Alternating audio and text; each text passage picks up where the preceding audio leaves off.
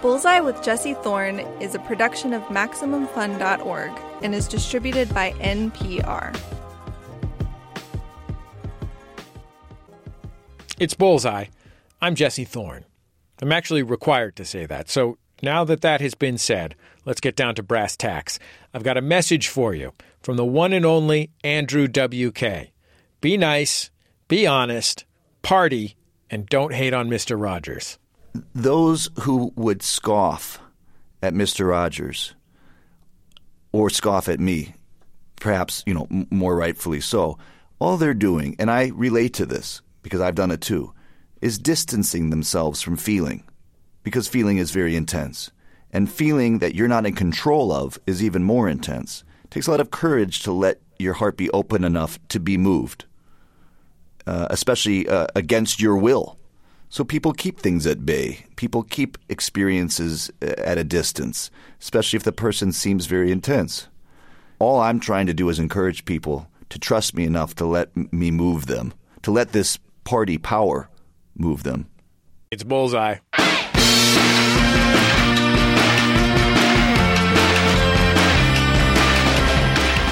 Coming up, Andrew W.K. talks more about Mr. Rogers, plus his new album, You're Not Alone. He's been at it for a while now, performing music, speaking, recording in the studio, talking up the virtues of parties and partying wherever he goes.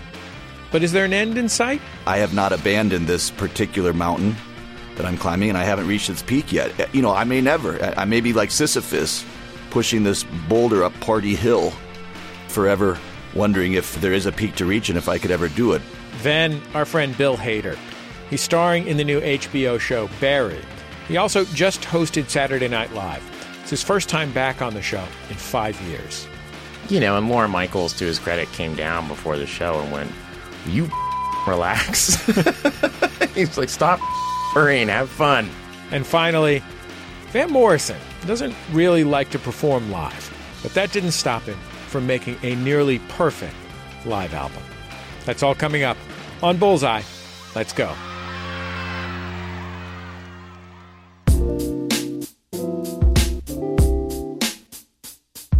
It's Bullseye. I'm Jesse Thorne. Have you ever been to an Andrew W.K. show before? I ask because it's like a transformative experience. For one thing, there's the music.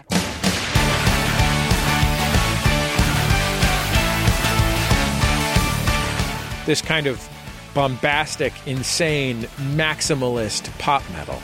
It's usually in a major key, it's up-tempo, it's almost always in some way about partying.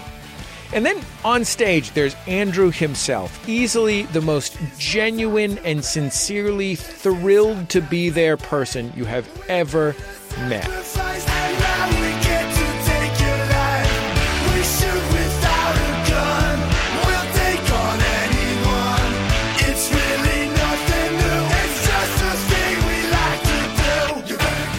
The crowd is enthralled, they're totally present. Eventually, a circle pit covers every inch of the floor.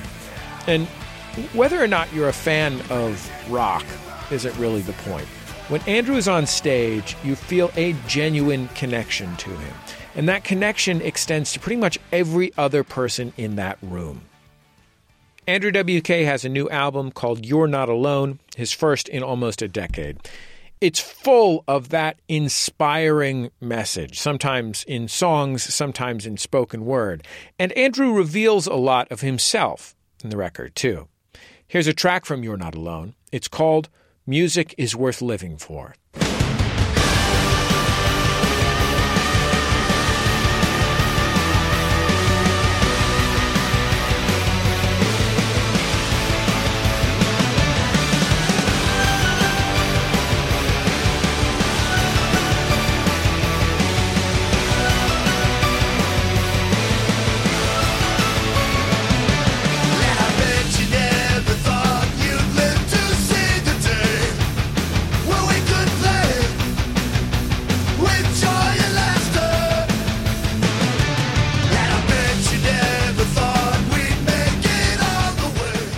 Andrew W.K., welcome back to the show. It's great to get to talk to you again. Thank you, Jesse.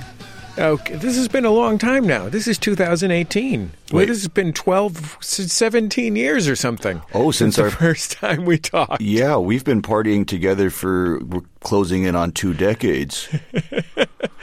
Well, congratulations on the new record. I'm so happy to get to hear it. Thank you. What were you doing these last 8 years that you weren't putting out records? Partying.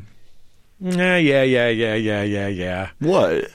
I think that you were maybe obsessing over this record. Is that possible? Obsessing in reverse, I'd say. So I didn't have a record to obsess over. So I was obsessing about its absence to some degree, but the obsession seemed to amplify the unpleasant qualities of those frustrations. So eventually I accepted that it didn't exist. And then next thing I knew, it did. That's fantastic. I mean, I feel like your career has grown so extraordinarily over the past decade or so. Simply as the way the internet has changed has allowed you to be beloved for the kind of guy you are, in addition to the kind of records you make.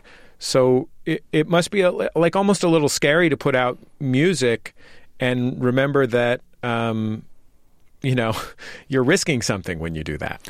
Yeah, it's a very good point, and it is a scary feeling. It's scary like going down a roller coaster hill, though. There's excitement in that fear, and you're acknowledging that scary side of things from an empowered place, a place of choice. I chose to do this to some extent. I mean, going back to what you mentioned before, I've been quite blown away by the fact that I'm here at all after this many years, that there's a new album after this many years, that any of this is held together enough to still continue on and exist in any kind of certifiable form.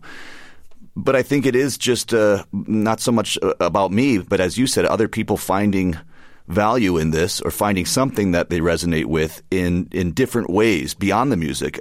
Of course, I'd like people to like this music, but I am a representative of a party feeling, and the music is one way to get to that feeling. Even I myself could be a mechanism, a tool by which people use to access that feeling. And the feeling is paramount. That's all that matters. When you were, we've talked in the past about the beginning of your career when you were playing shows in art galleries or whatever in New York using just a karaoke machine and a wired microphone. When you were doing that, were you already trying to achieve the same things that you feel like you are trying to achieve now 20 years later? Yes, and I still haven't achieved it, which I guess is why I'm still doing it. I'm still climbing the same mountain. We're still trying to hit that same bullseye. You hope that through practice and perseverance, you develop skills that allow you to get to that place more accurately. But I have not abandoned this particular mountain that I'm climbing, and I haven't reached its peak yet. I may never. I may be like Sisyphus pushing this boulder up Party Hill and forever wondering if there is a peak to reach and if I could ever do it. But staying engaged in the effort has given my life a kind of meaning and purpose that allows me to keep going and get up every day or every night, depending what the schedule is. When you were 18 or 19 years old and you started doing this, what was inspiring you to do it? I mean, were there things that made you feel the feeling that you wanted to create when you were on stage? Yes, absolutely. I mean, from a very early age, around probably age 4, I started to realize that music specifically and piano and the experiences I was having with those early piano lessons and my piano teachers, that music could be meaningful on a level that nothing else in life for me at that time was. It could change the way it felt for me to exist.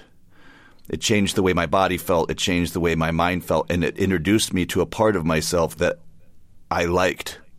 It made me want to be a person.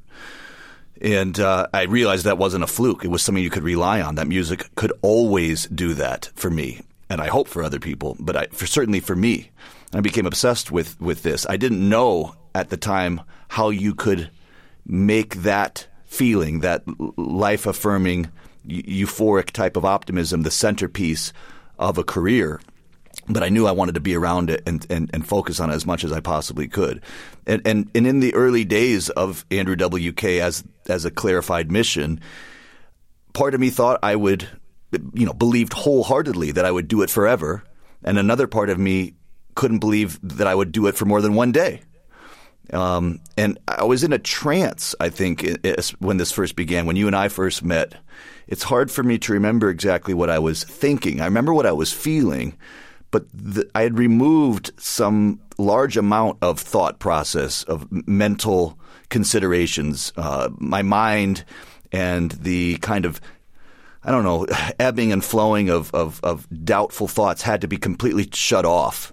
And I had to follow this instinct that was completely irrational and illogical. In order for me to believe that I could actually do this, I had to just remove almost my own self in favor of the service to this quest. I want to play a song from your first EP, and it's called We Want Fun. It's one of my faves of your whole catalog. Still is, all these years later. And I wonder if you could tell me a little bit about recording the original version of this song. Okay. Yes. Well, we should point out, as I think you're sort of in the process of doing that, there are two different versions of We Want Fun. There's one from one of the Jackass movies that Rick Rubin produced, if I remember correctly. That's correct. And but then this is like the homemade version. Yeah, this was the one that I worked on initially. And actually we did the Rick Rubin one essentially just built on top of this one. The actual recording itself, we did not – I've always was very adamant, I think because it felt so defeating to work so hard on recordings and then treat them as demonstrations or the dreaded demo, which is a word it makes me nauseous to hear. Because I put all that work in, so I don't want to abandon that. It wasn't like a practice recording. So even on all my work, recorded work, whenever I begin recording a song, that's going to be the recording. Even if we stack tons and tons of layers of additional instruments and even redo parts, I'm not going to abandon that. It's like a tree, when it's growing, that comes from that beautiful seed. The roots are put down, the trunk goes, and then it can branch off, and flowers can bloom, and fruit can descend, and birdies can move in and make nests along with squirrels and things. But you don't have to, chop down the tree or abandon it and let it die just to grow the same tree again. So this original version of the song, all I remember really working on, my real memory from this song was working on those drums, those layers of tom drums pounding from the beginning, and really you're presented with a vision, a sonic vision, which is an odd experience, but anyone can do it. I mean, anyone can close their eyes and hear a song that you love, right? Especially songs that are very familiar to us all, whether it's a melody, a timeless song like Happy Birthday, or an actual recorded song that you're very familiar with. You can even hear the timbre, the quality of the production of a recording in your mind's ear. And a lot of the way I try to work, or the way it happens with my music, is I imagine a song that doesn't exist. But I hear the whole thing. And then it's a matter of, can I make this audible? So it all started with those drums, and how can I make this drum sound that I'm hearing in my mind's ear come to life? Let's listen to We Want Fun from Andrew W.K's first EP at the very beginning of the 21st century.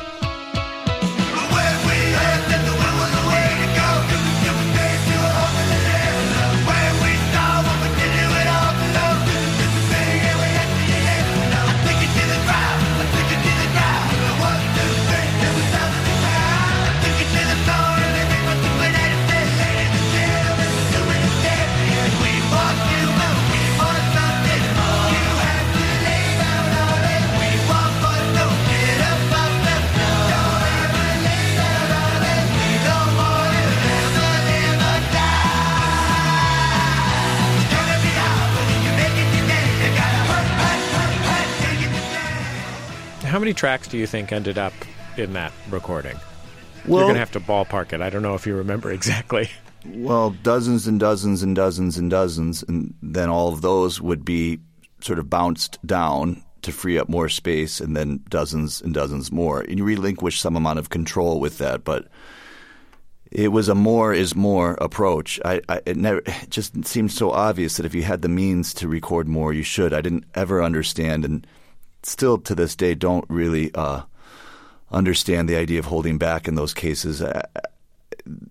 It's just what it's supposed to sound like to me. I want that sound of every instrument playing, this maximalist approach. That's why I like rock music specifically, because you're starting from a point of amplification. You're starting from a point of size and intensity and volume and power. Why play the drums lightly if you can play them really hard? And why sing quietly if you can sing with this full-blown, full-throated effort and intensity? So the feeling I'm trying to conjure up, it's I suppose it's very it's earnestly based on the way I've always wanted to feel about life.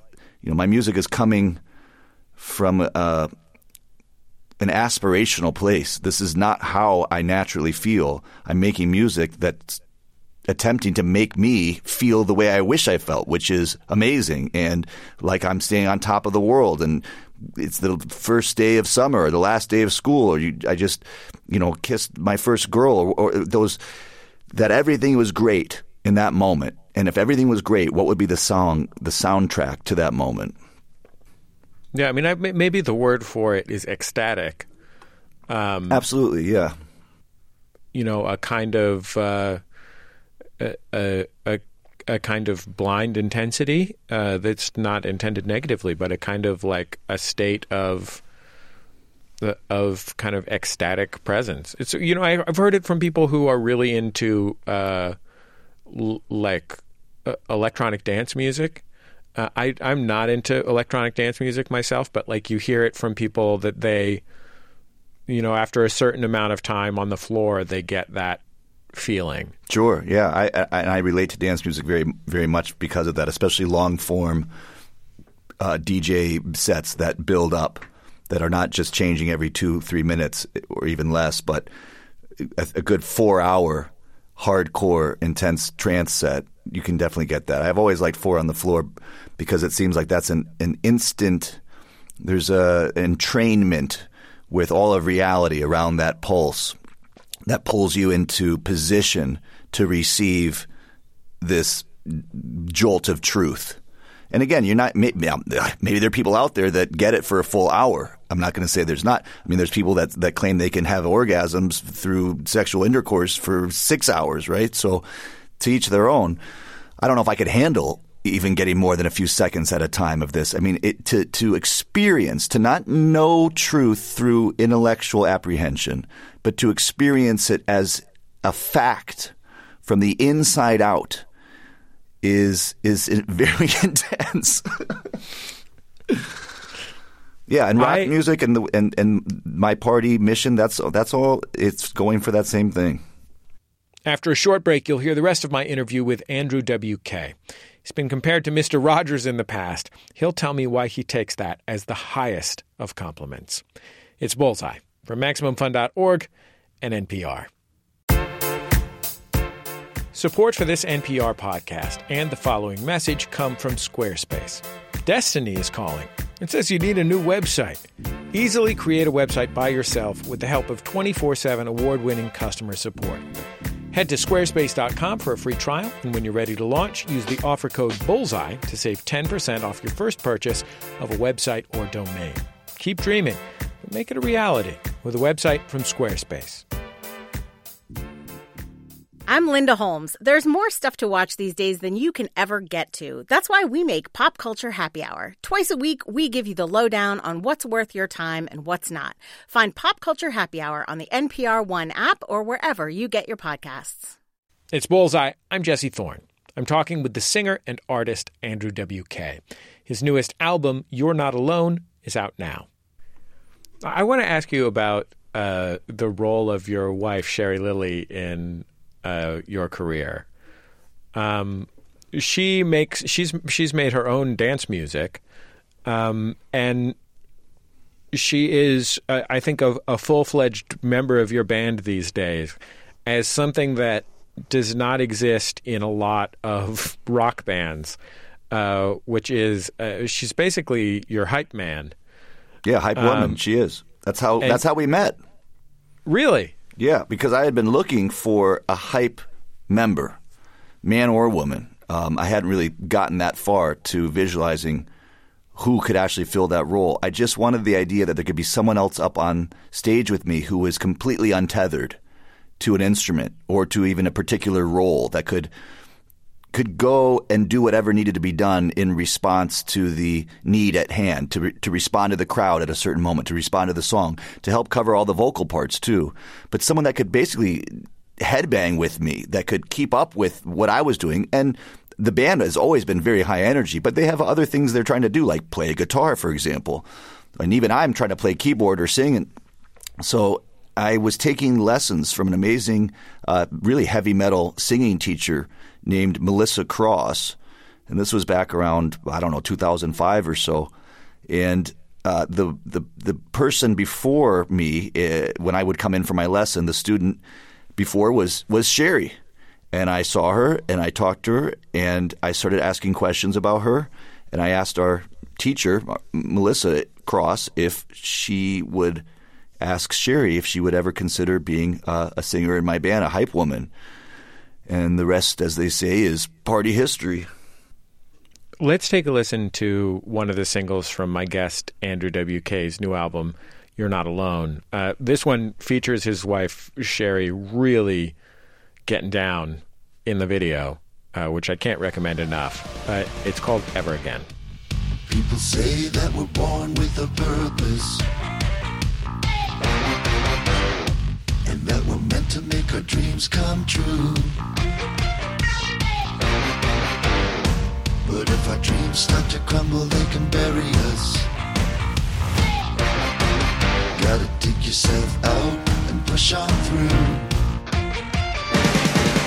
They say that nobody changes, but I'm living proof that they do.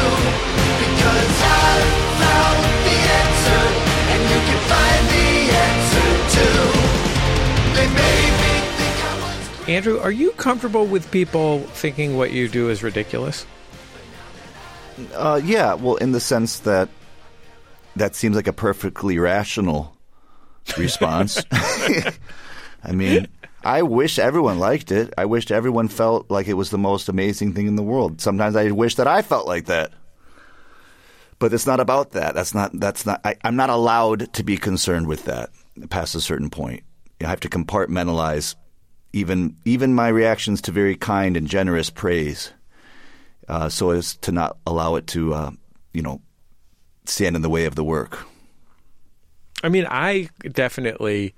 One of the things that I feel like I felt pretty quickly listening to that first record almost 20 years ago was I think I was just in a place where I was able to really quickly get rid of the idea that because it was ridiculous, and I don't mean in a judgmental way, but like there is a certain absurdity to these layers upon layers upon layers upon layers of sound and intensity and intensity and intensity of feeling, that just because that was the case didn't make it not worthwhile and didn't make it a joke. Even in the times when it made me smile or laugh at its sort of audacity, that was okay. And it seems like part of the story of your career is you're out here doing this thing, and you've done it faithfully for 15 or 20 years now.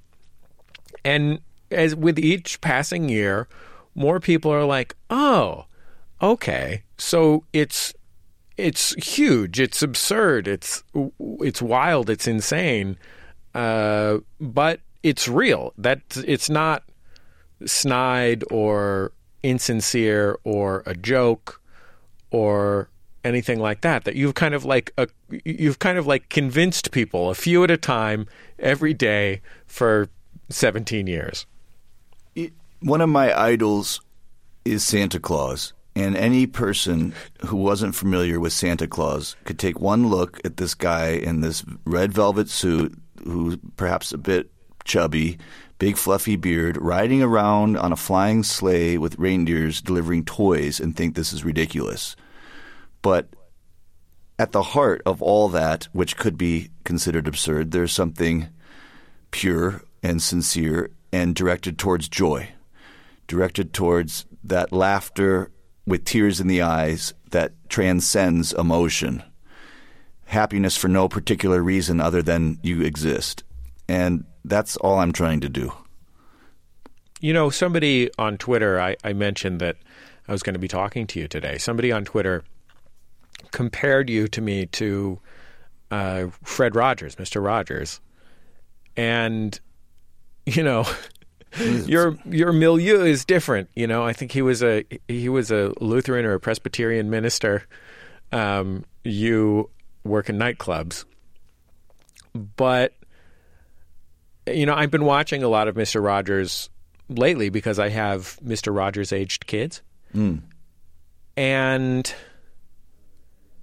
you know, I understand where that sentiment comes from, because if there's anything that Mr. Rogers appeared to aspire to, it was a kind of unconditional, you know, love and acceptance, which, you know, feels like what you are trying to create when you have a concert, or even, you know, even when there's a, you know, when a tweet pops up that says party tip or whatever, you know what I mean?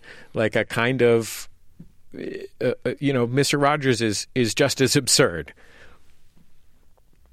Well, I take that as one of the greatest compliments or comparisons someone could make, and I don't dare say that it's the case. I still have a lot of work to do, and I don't dare say that I'm in the realm of his greatness, but he had a huge impact on not just me as a child, but also my mom when she was a child for all kinds of beautiful reasons.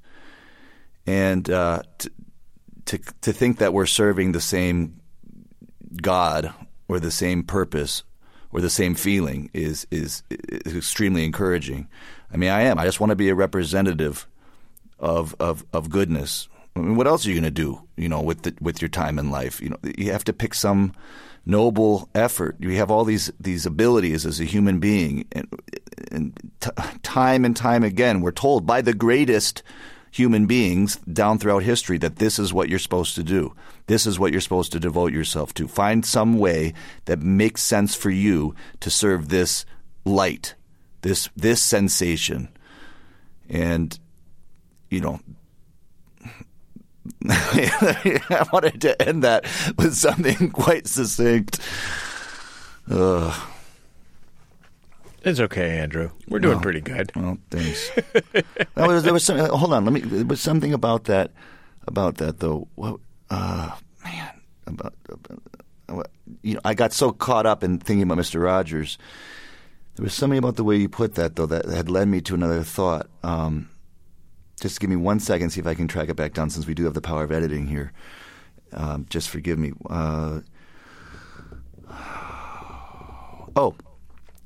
Those who would scoff at Mr. Rogers or scoff at me, perhaps, you know, more rightfully so, all they're doing, and I relate to this because I've done it too, is distancing themselves from feeling, because feeling is very intense. And feeling that you're not in control of is even more intense. It takes a lot of courage to let your heart be open enough to be moved, especially against your will.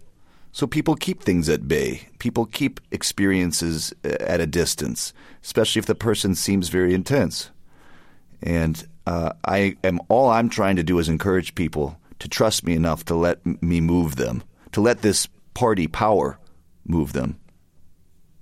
Well, Andrew, thanks again for coming back on the show, and thanks for being a pal all these years. It's really great to get to talk to you, and I hope that I hope you can come on the show every couple of years until we're both very old men.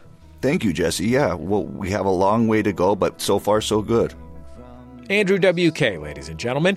He kicks off a huge tour this month with dates all over the world. Go to the Bullseye page on MaximumFun.org for more information. Trust us, you're going to want to go to one of these shows. It's a mind-blowing experience. Total freedom.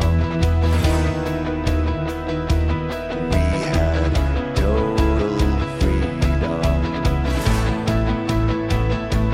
And we didn't care at all about time going fast, or if we could get ahead, or if we would miss the past. We didn't care at all. No, we didn't care at all. We had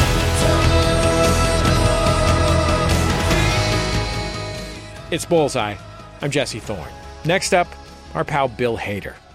Of course, you know him from his time on Saturday Night Live. He was often an impressions guy. He did an incredible Vincent Price. Exactly what all the kids wanted to hear, a perfect Vincent Price impression. But his most famous character was Stefon from Weekend Update. I mean, I'm sure you remember Stefon, right? New York's hottest club is Taste. Nightlife designer Tranny Griffith is back with an all-new club that answers the question, huh? Don't look for a bouncer, there isn't one. Instead, the door is guarded by 10 jacked homeless guys in old-fashioned bathing suits. Bill left Saturday Night Live in 2013, and he's been in movies like Trainwreck, Inside Out, Sausage Party. He also co-starred with Fred Armisen in the IFC show Documentary Now, which features elaborate parodies of the greatest documentaries of all time. If you've ever wanted to see Grey Gardens as a found-footage horror movie, now's your chance. His latest project is a TV show called Barry. Hader stars as the show's title character, Barry Berkman. He's an ex-Marine turned low-rent hitman in Ohio turned aspiring actor in L.A. It sounds like a comedy, and it is. There were a lot of great jokes in it, but it's also really dark. It's not cute or especially stylish about the ways that it shows violence and trauma. And in that way, even though the premise is a little preposterous, Barry is very honest. Hader co-created the show and directed the pilot and a number of other episodes. And the feelings are real. They come from the man. Here's a little bit from Barry's first season, which just premiered. Barry just screwed up a hit. His clients spotted him hugging the guy he was supposed to kill, an aspiring actor named Ryan. In this scene, Barry is in a hotel room and he comes clean to his partner, Fuchs, played by the great Stephen Root. Something really, really cool happened, okay? Okay. I followed Ryan yesterday, and he went to this theater to take an acting class, and I ended up doing a scene with him from True Romance. True Romance is a movie. Yeah, it's LA theater, so I guess all the scenes they do are from movies. Point is, I was really good, and afterwards I hung out with all of them. Them? The acting class, and they're super nice. The whole class, including the guy you were supposed to burn? Ryan Madison, yeah. No, he's a great dude. And I don't know, they just made me feel really good about myself, you know? And you know how you and I talk all the time about my purpose? You think acting could be your purpose? I don't know. I just feel really motivated right now or something. Like, it made me feel really good. Okay, but what about what we do together, Barry? Well, you know, they told me a very small percentage of actors actually make a living acting, you know, so most of them have day jobs. So I just figured, you know, I'd do night hits or something.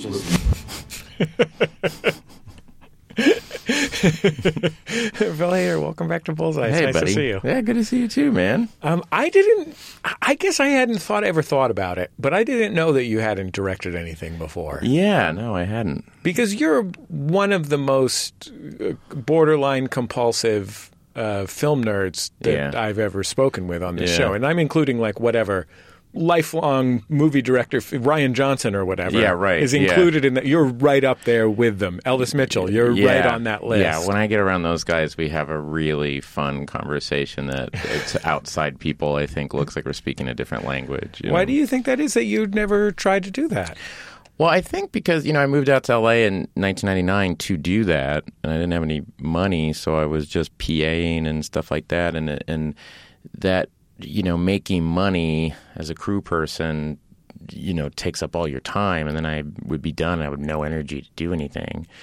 And so that coupled with you come to L.A. and everybody wants to do that. And I grew up in Tulsa, Oklahoma. I was the only one that wanted to do that. And so you get a bit insecure and a bit intimidated. And then you also just don't want to be just another person with Final Draft on their laptop in a coffee shop. You know what I mean? So I would keep it to myself more, I think. And then the third thing I would say is I had that thing, I don't know if you can relate to this, but what I liked was the best thing. It was, so if I made something, it had to stand up to, Spinal Tap or Dr. Strangelove or Taxi Driver or Jaws or whatever it was. I put too much pressure on myself. So I would make little things and I would start editing them and I would go, this sucks, and I would discard it. So the good thing about doing sketch was that it was weirdly disposable. You went up, you do, or improv. You would do an improv show, and it was just, oh, that went good, or well, that didn't go good. Let's move on. There's a great interview with Ira Glass where he talks about the point in your career that no one tells you about is the point where your tastes outstrip your abilities. Yeah.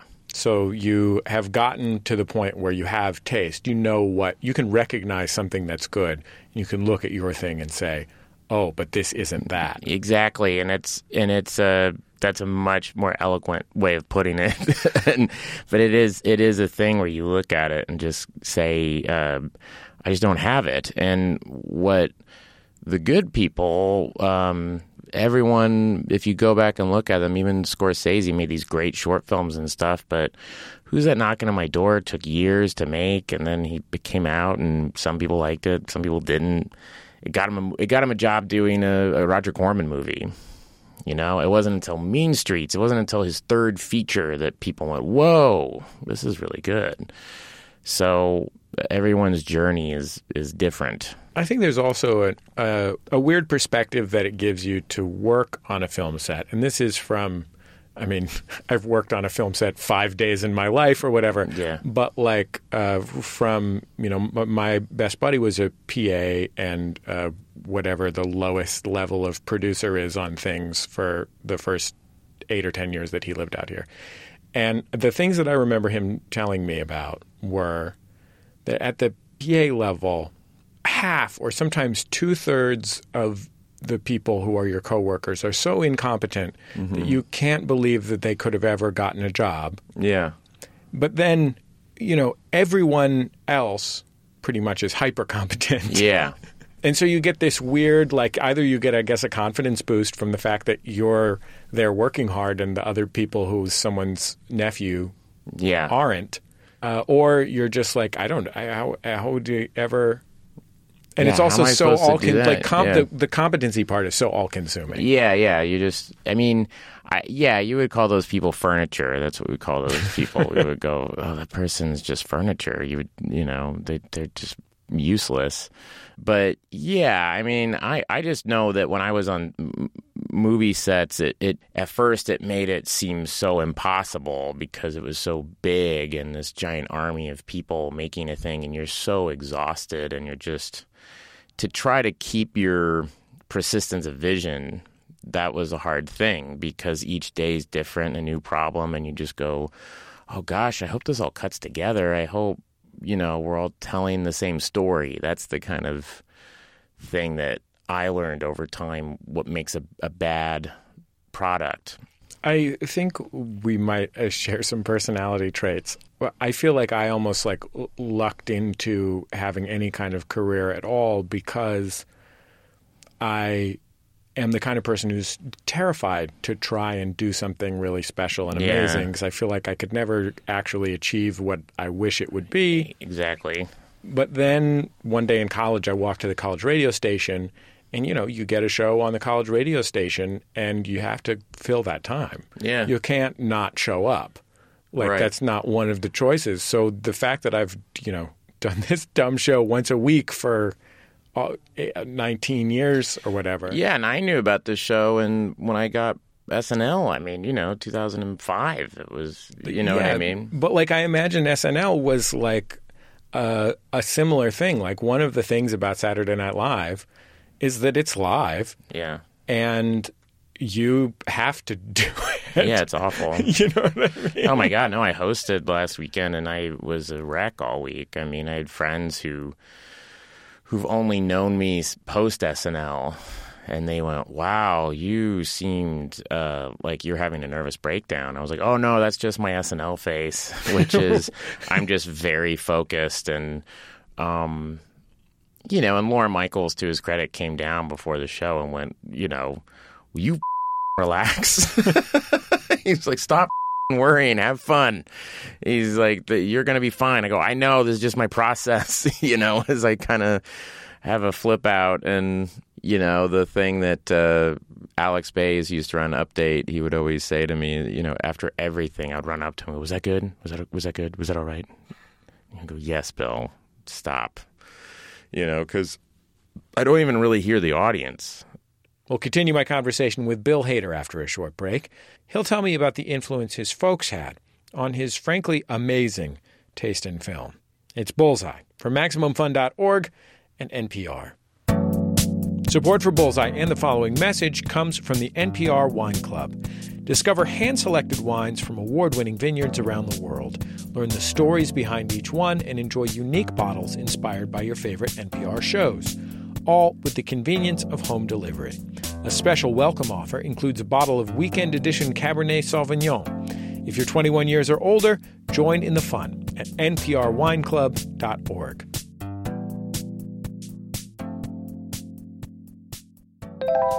NPR's Code Switch tackles race and identity in America with humanity and humor. You'll laugh, you'll learn, you'll get uncomfortable. It's worth it. Find Code Switch on the NPR One app or wherever you get your podcasts. It's Bullseye. I'm Jesse Thorne. My guest is Bill Hader.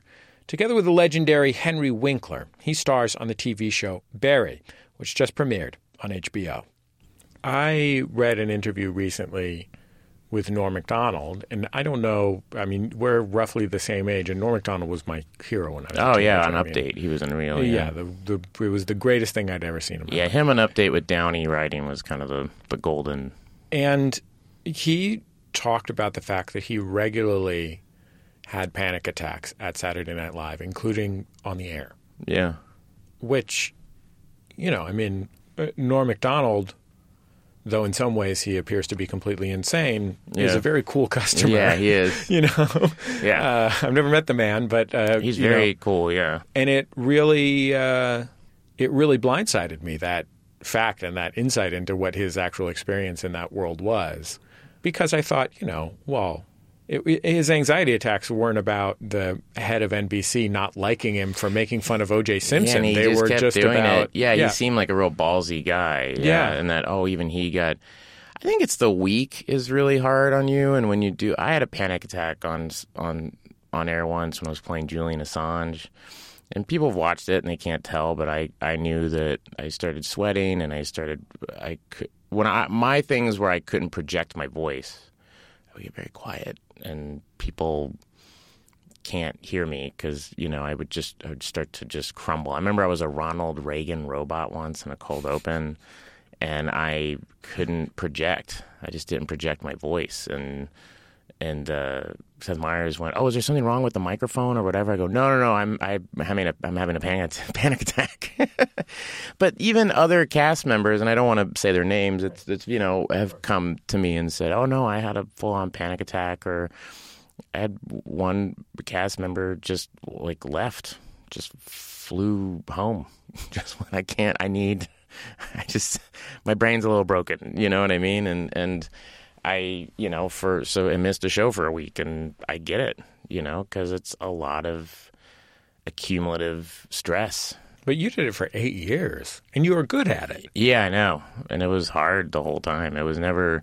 Do you know you were good at it? I know I was good at it. Yeah, I I look at it and I'm someone that's very much going like, geez, I again, what we're talking about. In my head, I'm projecting this. And then when I see it, I'm like, oh, I can hear my voice in that impression a little too much. Or, oh, gosh, I wish my physicality was a little different. I thought I was doing this, but instead it looks like that. And that can be exhausting to talk to people about, where they go, Bill, it went great. Like, relax. But for me, it's mostly, going like, okay, that was good. And I was happy on Saturday that I kind of said, oh, I'm just going to have fun, and throw that out and hang with the cast and just goof around and just have a good time. I want to play a clip of you doing Stefon on the recent Saturday Night Live that you hosted. And Stefon is like what is his setup, like a nightlife correspondent or something? Yeah, he's supposed to tell people, tourists in New York, where to go. And this was maybe your best known recurring character on Saturday Night Live. I mean, there's a lot of Vincent Price fans out there. Yeah, no, but this was the thing that when people come up to me, this is usually the thing they talk about. And I think I said this the last time you were on the show, but I think it's the funniest recurring character on Saturday Night Live. Oh, that's nice. Of ever. Oh, thanks. It's just usually is just this list of weird specifics that John Mulaney or you and John Mulaney or... Yeah, John Mulaney and I remember once a guy Joe Mandy had thrown in a couple that they used, but mostly it's Mulaney. And then between dress and air, he would change things around, or he would show them to me as I was walking out. Sometimes I'm reading them for the first time, but a lot of times it's him kind of as I'm walking out, like, oh, this got changed to this. And I go, oh, okay. This character is now called Gay Liotta. And I go, okay. and then I'm saying it for the first time on air, but he's told me and I start laughing. But what also is happening is that the cue card guys are laughing. Seth would be laughing. Chris Kelly, our stage manager, is right off screen, and he's laughing really hard. And I'm a soft touch, man. I laugh really easy. I just laugh. Well, I mean, it's a pretty funny stuff. Let's listen. If you're drunk in Midtown doing cheap coke off your laundry card, I have just the place for you. New York's hottest club is Gauche, inspired by true events. This former CVS, which became a Chase Bank and then became a CVS again, has a familiar yet troubling feel, like when Larry King would play himself in a movie. I hadn't read that before. That was a new thing Mulaney put in. That was the Larry King thing. Like, that's a good example. Like, and then when he came out, Mulaney came out as my lawyer, Shy, the piss artist, and I just, I'm supposed to whisper in his ear, so I go, I just said nothing, and then he whispered, my girlfriend works at Yoshinoya Beef Bowl. It's like a Japanese-themed chain restaurant that's only on the West Coast. Yeah, it's only on the West Coast, and it it's just people, mostly John, throwing rocks at me to make me break, and it works. I want to play another clip from Barry, which is my guest Bill Hader's new show. He stars in it and co-created it and directed a bunch of it, including this episode. So Barry is a hitman who takes a shine to an acting class accidentally. And in this scene, he's basically accidentally trying to talk his way into this acting class. He's come to one and accidentally been involved in it and thought this is kind of amazing. And it had never occurred to him that something could be this magical. And he stops Henry Winkler's character. His name is Kusino. He's the acting teacher in the parking lot and is talking to him through his window. And Kusino basically tells him, "You stink, go home." Yeah. You want to know what I'm good at? I'm good at killing people. Yeah, when I got back from Afghanistan, I was really depressed. You know, like I didn't leave my house for months. And this friend of my dad's, he's like an uncle to me. He helped me out and he gave me a purpose. He told me that what I was good at over there could be useful here. And it's a job, you know. Like, the money's good, and these people I take out, like, they're bad people, you know, like, they're pieces of shit. But lately, you know, I'm not sleeping, and that depressed feeling's back, you know. Like I know there's more to me than that. And he says, "Oh, did you improvise that?" Yeah, he thinks it was from a play. Yeah. Yeah. Did you worry that you would be paralyzed by your influences, and that you're such a connoisseur of film, especially, and comedy, that would tighten you up, especially writing in a world that has there's some really, really great hitman things. Yeah, like all of the 90s was people trying to make cool hitman things, and some of them are real good.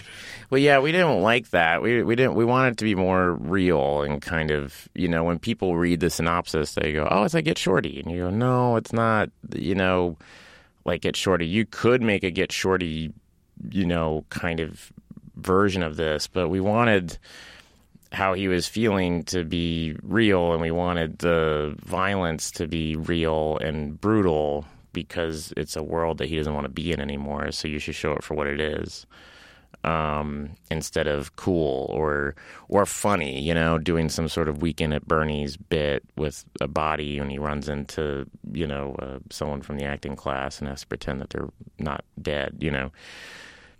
It would have been easy to do that stuff, but, you know, again, I just feel like it would be selling it out and also kind of weirdly inappropriate, you know what I mean? So that's the kind of tightrope that the show walks, you know, of saying, yeah, the violence is kind of what violence is it's brutal and sad, and, you know, he's confronted in the second episode with the father of someone that he's responsible for their death, and he's never seen that before. You go, oh, right, someone dies and all these other people are affected, you know, and this father is never going to be the same again. And it's that guilt, you know, and him, and then the acting people going, yeah, no, those feelings you have, you know, use those, you know, in your work. And so it's just him trying to get into tune, you know, and just trying to access some emotion so he could be a human, you know, and that's kind of what the story is.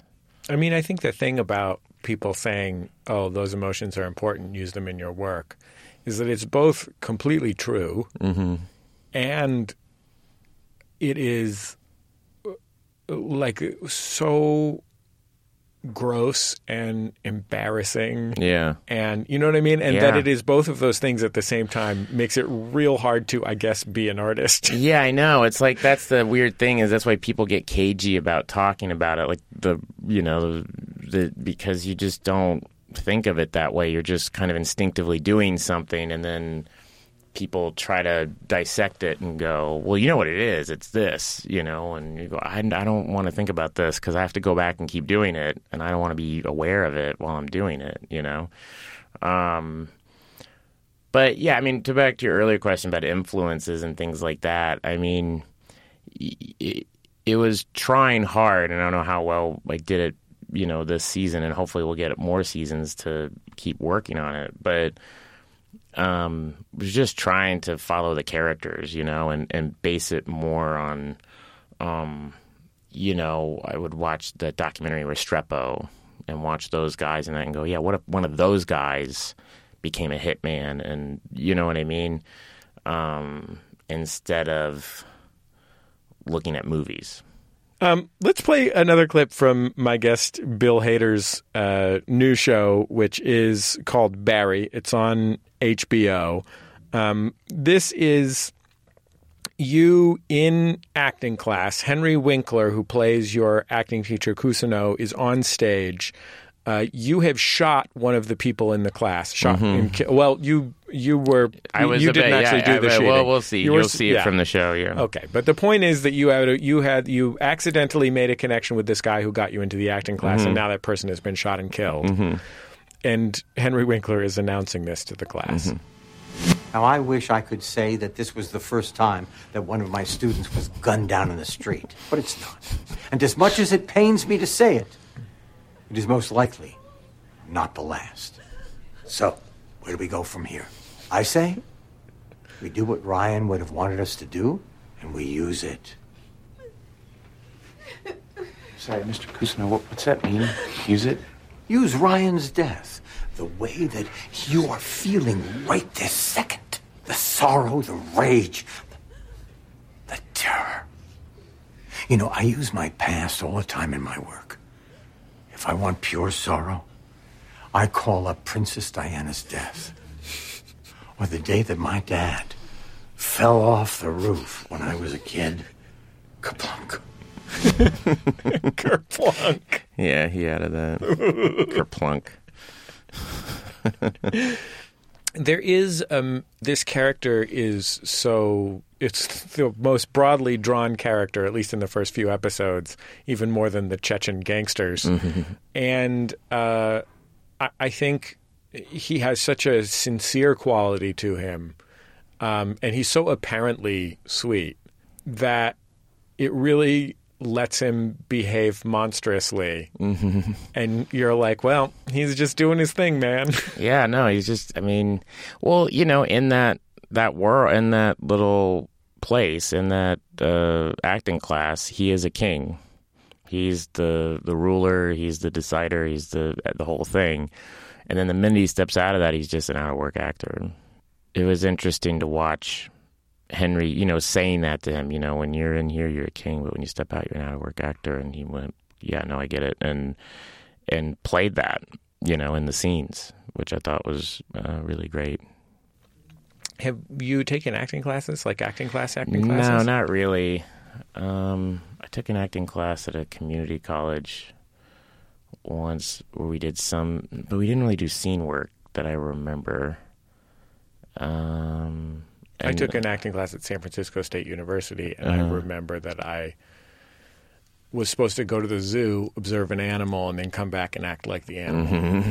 I didn't go to the zoo. Yeah. In retrospect, I should have. I've gone to the zoo a lot lately, and it's actually really a lot of fun. Yeah, to act like an animal. Yeah, I feel like there's more, if we got a second season, there's more of that stuff that we could do, you know. It was, because we only have 30 minutes, it's a lot of having to try to streamline things and going, oh gosh, we had this big idea, but now we can't do it because we have to service the story we're telling, so we got to cut all this stuff. And, you know, so I would love to get more of that stuff in if we got to do more. There's a beautiful scene in the pilot episode, I think it's in the pilot episode, might be in the second episode, where your character, Barry, has stumbled into this acting class and ends up going out afterwards with everybody. You know, Barry is a hitman. He's fundamentally alienated from others. Yeah. You know, by design, right? Yeah. And it's a very beautiful moment of him almost like recognizing that he could enjoy human contact. Yeah, that he could be a person. Yeah, be in a community. Yeah, no, I relate to that. You know, I remember moving to LA and not knowing a whole lot of people, and just, you know, you latch on to people who are in the same place that you are. You know, you just kind of, you know, just hold on to them for dear life. And then out of insecurity and all this other stuff, especially when you're young, then there's infighting and, you know, people being jealous that this person got a job on this thing. And, I remember a friend got a job as a PA on AI. And, oh, my God, that's because we were doing these super low-budget movies, and how this group of people were kind of pissed. And it's just so silly. It was just really dumb, and just being young and insecure. But it means a lot to have a place where you belong. Yeah, and I think he realized that. I mean, for me, that was SNL. That scene was That scene is me, my first season, with Tina Fey and Amy Poehler and Fred Armisen and Rachel Dratch and all these, and Seth Meyers, all these people at that table getting drinks, and me just thinking, gosh, it'd be great to be a part of this company. And I just feel like I'll learn so much and become a better performer and writer if I just can hang with them and not get fired. I feel a little weird, and this is something that the audience wouldn't know, but I feel a little weird because your dad is right over there. Oh yeah, my dad's here. And you've talked about your dad a little bit on the show. Mm-hmm. I guess imagine he's not sitting there. Yeah. What would you tell me about him? Oh, my dad's great. My dad's the reason he liked all the good stuff. When I was growing up, it was, showing me Monty Python at a very young age. He showed me Clockwork Orange when I was way too young. The Wild Bunch, all these things. I got kind of this excitement being exposed to these, the good stuff. Spinal Tap we used to watch constantly, and Saturday Night Live. And, my parents were very young parents, and so they let us watch what they were watching. And I think my obsession with movies kind of came out of that, because we would always just rent movies, and I'd watch whatever they were watching. I remember seeing Raising Arizona when it first came out on VHS, and that seems very inappropriate. You must have been like 9 or something. Yeah, I was 9. And then I told this story before, but he also helped me. We watched the movie The Abyss, and there's a scene where Ed Harris is having a problem in his marriage, and later in the movie, this big metal door is about to close, and if it closes, he's going to drown inside the submarine. And he wedges his hand right as the door is closing, and his wedding ring stops the door and then saves his life. And I remember my dad going, "Oh, get it?" And at that age, again, I was like 9 or 11. Yeah, 10 or 11. Going, okay, that's lame. Okay, yeah, don't do that. That's stupid. Well, Bill Hader, thanks so much. Thanks, man. It's always good to see you here. I'm so happy for the new show and all your success. Oh, thanks, buddy. It's good seeing you, man. Bill Hader. You can catch him on Barry, Sunday nights at 7:30 Eastern on HBO. His other TV show, Documentary Now, has been renewed for a 3rd season.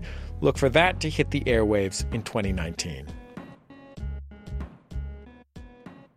We like to wrap up every episode of Bullseye with a culture tip from me. It's called the Outshot. So from what I hear, Van Morrison hates performing. He doesn't really tour very much, and when he does, I feel like people always tell me it isn't that good, that he seems like maybe he doesn't want to be there. But I can tell you with absolute certainty that there was a time that he was good at performing, great at performing. And I know this because I've got it on tape. When you got a headache, headache powder soothe the pain. Go right back to sleep, and you feel all right again. When you got a backache, little rubbing will see you through. When you got a heartache, there ain't nothing you can do. Ain't nothing you can do. It's Too Late to Stop Now was Van Morrison's first live record. He taped it across 3 months of touring in 1973 in the summer, just as his solo career was peaking. It's partly a tribute to his heroes. Ain't Nothing You Can Do that we just heard is a Bobby Blue Bland song, for example. It's partly the totally revolutionary songs he was putting on his studio records back then. And it's partly a fond, almost nostalgic goodbye to the great songs he sang with his first band, Them, in the 60s. Somehow Brown Eyed Girl didn't even make the cut.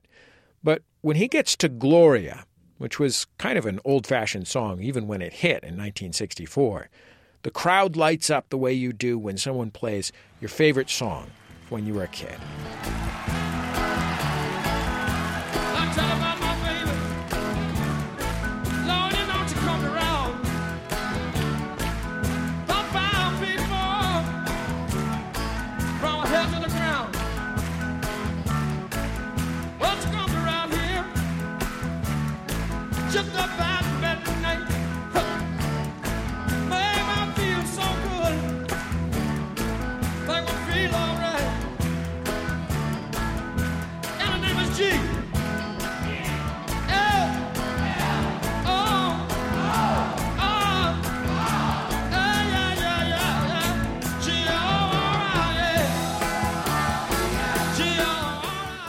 Too Late to Stop Now was maybe the first live album with no overdubs, no studio sweetening, and it feels that way. It feels real.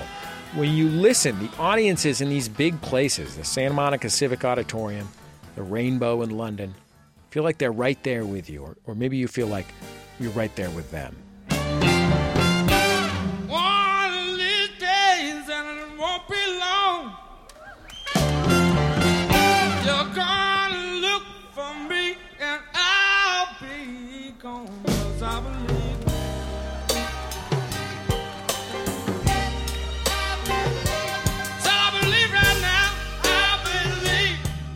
Morrison built his best work on a cycle of control and release.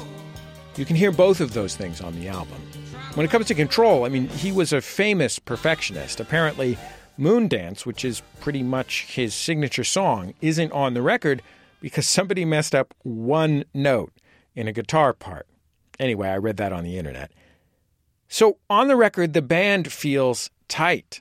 Like, not square, dorky tight, but focused enough to deliver a real rave-up R&B song, you know? Focused enough to make you feel caught in the music, bound up.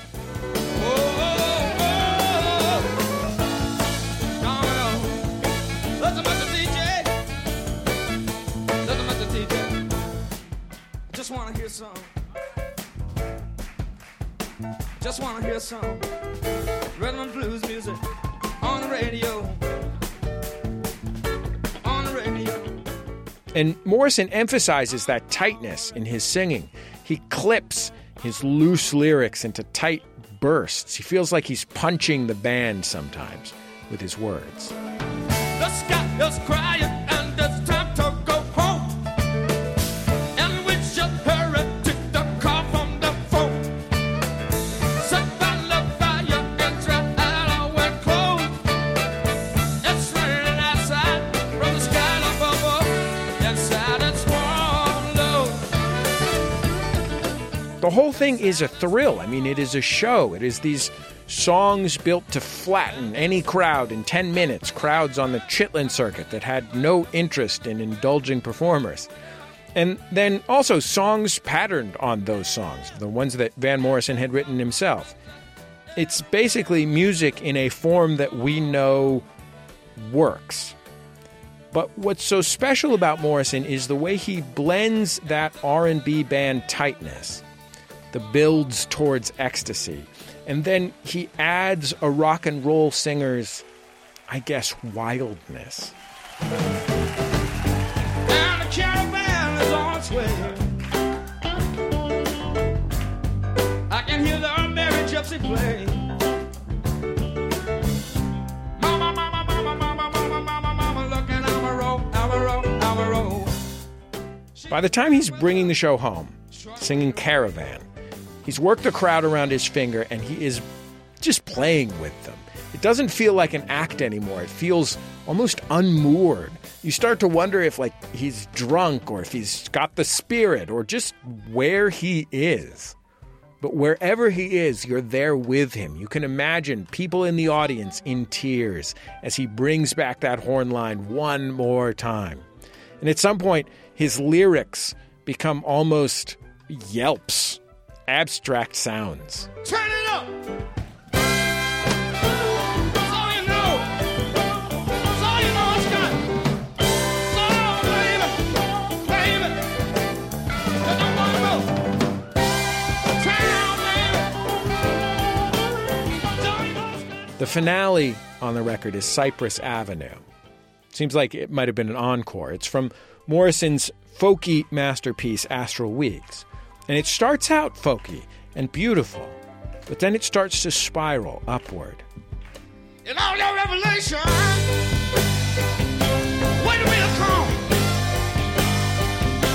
When will it come? When will it come? When will it come? It gets wilder and wilder as it passes, closer and closer to climax. When will it come? I said,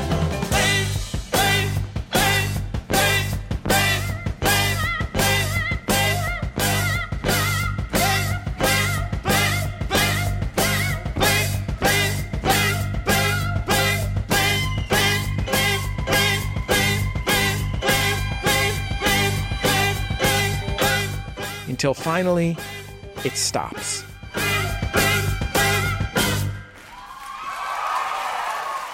And you're left there, breathless. It's too late to stop now!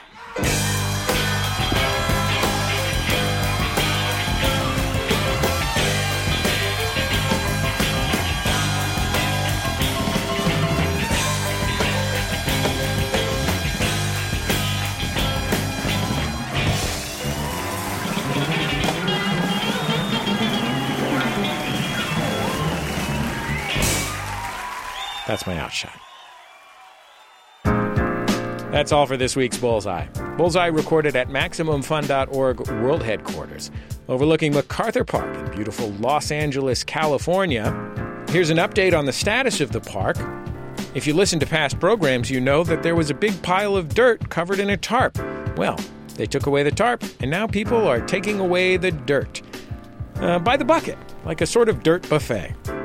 Our show is produced by Speaking Into Microphones. Our producer is Kevin Ferguson. He spends most of his time writing park updates about MacArthur Park. He had help from Casey O'Brien. Production fellows at MaximumFun.org are Jesus Ambrosio and Shayna Deloria. Our senior producer at Maximum Fun is Laura Swisher. All our interstitial music is provided by Dan Wally. Our theme was recorded by the Go Team. They kindly let us use it, as did their label, Memphis Industries. If you'd like to hear any of our past Bullseye programs, all of them are free. You can find them on our website at MaximumFun.org. We also post them to our YouTube channel, which you can subscribe to and get easily shareable versions of all of these interviews. And while you're at it, check out the Bullseye page on Facebook.